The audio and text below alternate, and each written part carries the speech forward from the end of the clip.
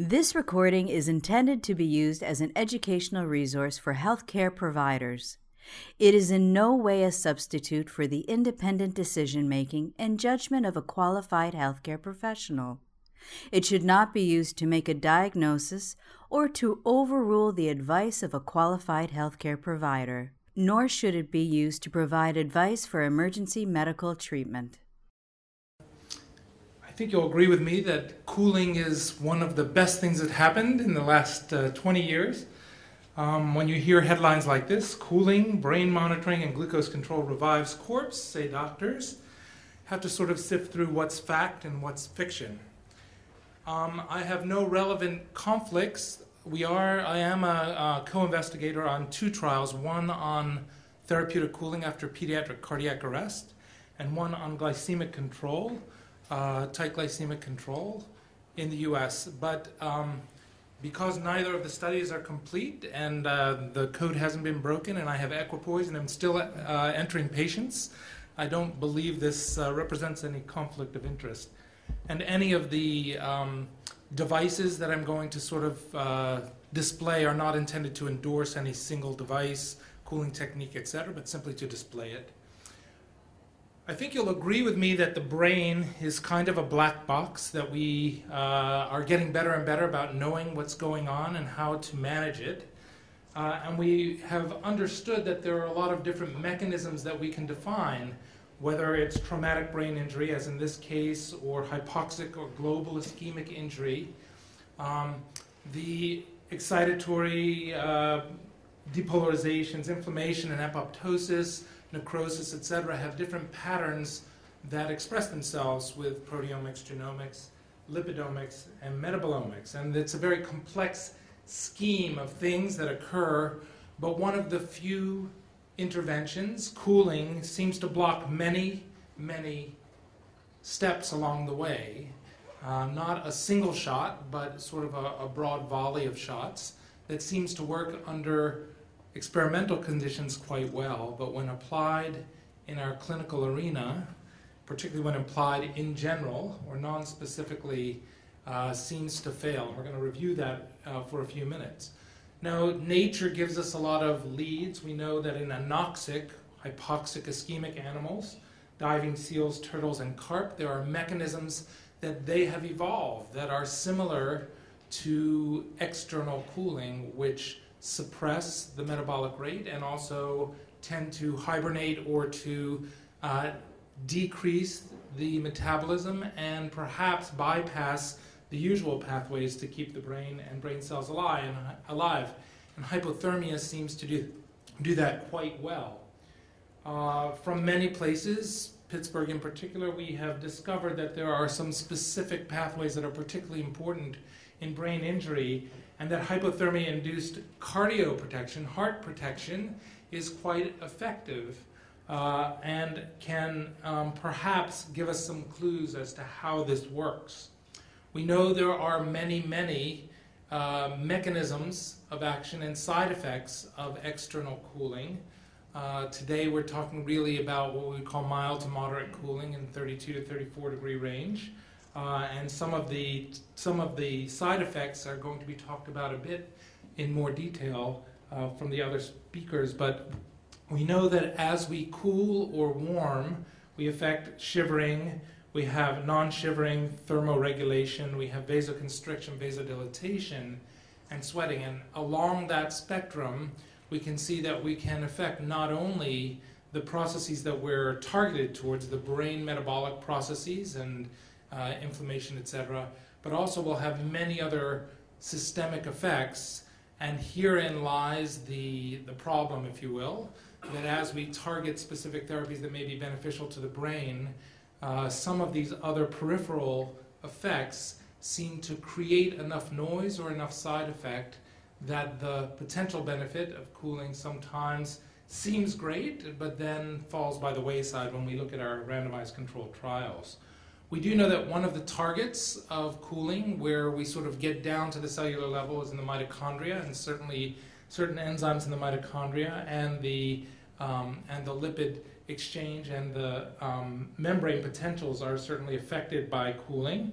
And we know that we don't necessarily really understand all of the mechanisms of cooling yet, but several of the effects of cooling can be mimicked by medication, so that the evolution of physical cooling is perhaps in the future going to evolve to the injection of medications, which perhaps can mimic or mirror the effects of cooling. Cooling's not new. Cooling has, you may know that Napoleon used to set, after fighting in the storm when his soldiers were almost frozen, he noticed that he had less deaths if he sent the soldiers to sit next to the fire, and he noticed that the soldiers that were closest to the fire died more frequently than those that were back from the fire, and so that the cooling had some sort of protective effect. And then in the 50s, there was sort of a rediscovery of the uses of hypothermia, particularly in the area of cardiac arrest, by Peter Safar and others. And they looked at the injury causes and the interventions and the pathways. And since that time, goal-directed cerebral resuscitation, most of which we're going to talk about this afternoon, is headed by temperature control. And instead of therapeutic hypothermia, we've moved towards calling it targeted temperature management, because we're not quite sure whether it's the induction of hypothermia, as we'll discuss in a minute, or whether it's actually the control and prevention of fever or hyperthermia that may be the most beneficial effects. Now, we know that there are key elements that the patient has. There are patient factors, event factors, and the system of factors that brought them to the hypoxic ischemic state that impact outcome. And our intervention of cooling is not just the induction of hypothermia, but involves the rewarming, the sedation, the blood pressure management, the ventilation management, glucose control, and the protocol adherence. So when we say we're cooling or rewarming a patient, it frequently involves a wide spectrum of intensive care management that spans quite a broad spectrum of things that affect brain function, brain cell function, and indeed the survival and quality of life of those patients. In early 2000, the breakthrough studies in neonatal hypoxic ischemic encephalopathy, either the CoolCap or the whole body cooling, suggested that cooling to 32 to 34 degrees could have very few side effects and important survival and neurologic outcome effects on infants, particularly full-term infants with mild to moderate hypoxic ischemic encephalopathy. The complications were few, and it was recognized that hypoglycemia, hypocalcemia, death, and disability were things that differed, and there were very few complications that resulted from careful cooling and monitoring during cooling. About that time, a year later, was the adult sudden ventricular fibrillation out-of-hospital cardiac arrest studies, short duration arrest, witnessed, transported, and then cooled within 6 to 8 hours for periods of 12 to 24 hours in separate studies, published with good survival outcomes that showed in the blue improved neurologic survival that was convincing, even though their regimen, the regimens were instituted late. There was a period of arrest on your left-hand side, followed by low-flow CPR, followed by return of spontaneous circulation, and then an interval period during which the patients were not cooled. When they arrived at the hospital in the two major studies, they were then cooled in the green on your right-hand side, and the control groups had a mean temperature, brain temperature, or core temperature of less than 38, but that meant that the control group actually waffled and had a number of temperatures that were above 38, almost half of them. And they used intensive ICU management, including about 60% of the patients being managed with vasopressors, norepinephrine, and intensive management in that tightly controlled trial, and had excellent survival outcomes. Indeed, the control group had better survival outcomes than their historical controls, suggesting at least that in selected populations that the implementation of a therapeutic cooling and rewarming protocol could be effective in a global ischemic event that was witnessed and carefully managed. In fact, they recognized that therapeutic cooling for cardiac arrest, hypothermia in this case, had a number needed to treat of 6 for an improved neurologic outcome compared to other commonly used therapies in intensive care such as lung protective strategy, aspirin, thrombolytics, etc., had a much better ratio of number needed to treat. So the recommendations came out that unconscious patients after cardiac arrest should be cooled for 12 to 24 hours if they were witnessed in an initial rhythm of VF and considered for other forms of global ischemia. There were a number of different methods that then evolved to cool patients. Here are cold French fry bags from the freezer of the ICU that had been put on the patient to try to cool their surface. Here, more sophisticated, an external cooling device, cold water blankets, more sophisticated external cooling, water circulating surfaces and cooling devices evolved, thermosuits, endovascular cooling to make that regulation tighter and faster, and even inhaled or perfluorocarbon that's aerosolized directly into the nasopharynx to cool the brain more efficiently. ICUs started to look like this with all of the ventilators, inotropes, insulin, defibrillator, and cooling devices quite neatly around the bedside, effectively cooling and rewarming, but the adoption of this was slow. In fact, here's an example of a cooling helmet, a helmet that's marketed so that on impact of the motorcycle victim hitting the pavement, cool liquid bathes the brain to start cooling the brain as EMS is on the way. Did this translate to kids? Well, the problem was that at this time there were no studies in children that suggested that the same beneficial effect would occur, and most pediatric cardiac arrest was hypoxic and ischemic, asphyxial in nature. And so currently there's a therapeutic hypothermia after pediatric cardiac arrest trial in place, which is controlling therapeutic normothermia for 5 days with a 2-day period of therapeutic hypothermia, 32 to 34 degrees, followed by 3 days of controlled normothermia. This is on the heels of the Canadian critical care trial, which looked at therapeutic hypothermia after traumatic brain injury, a randomized controlled trial of 24 hours of hypothermia in pediatric patients with severe traumatic brain injury.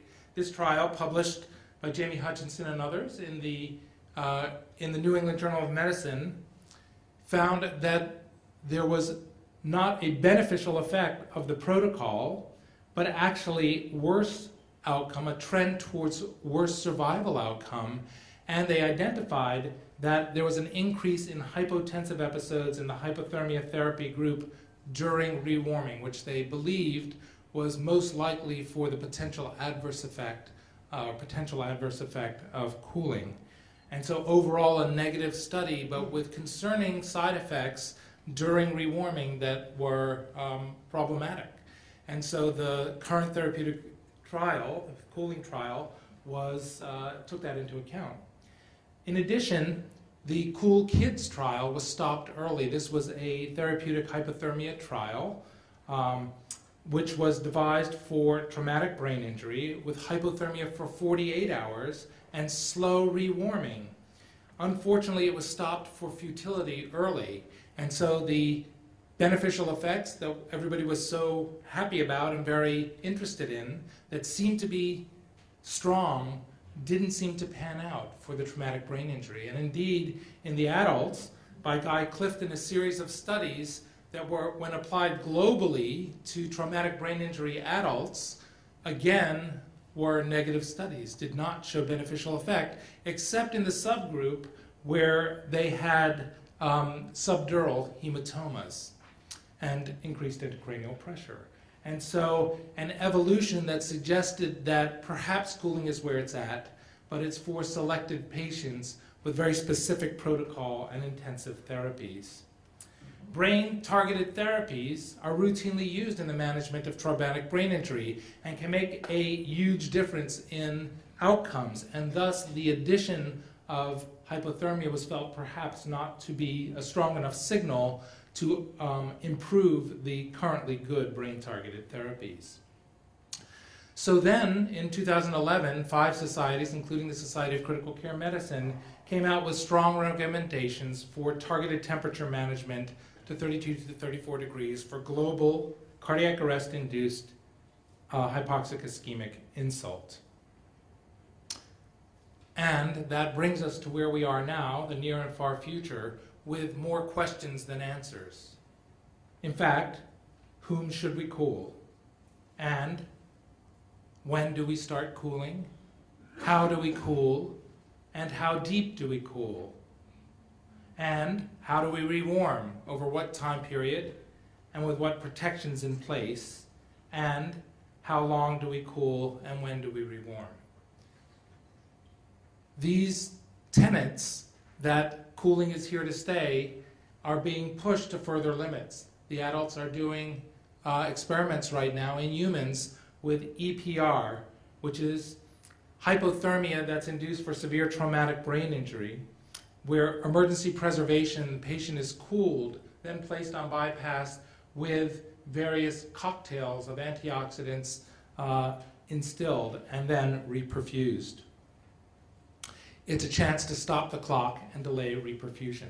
So I leave you then with what is fact, what is fiction, how will we be using cooling in the future. Perhaps we will refrigerate, but not freeze. Thank you. This recording is a production of Open Pediatrics, a free and open access resource for pediatric clinicians worldwide. For more pediatric care materials or to join our global community, please visit our website at openpediatrics.org.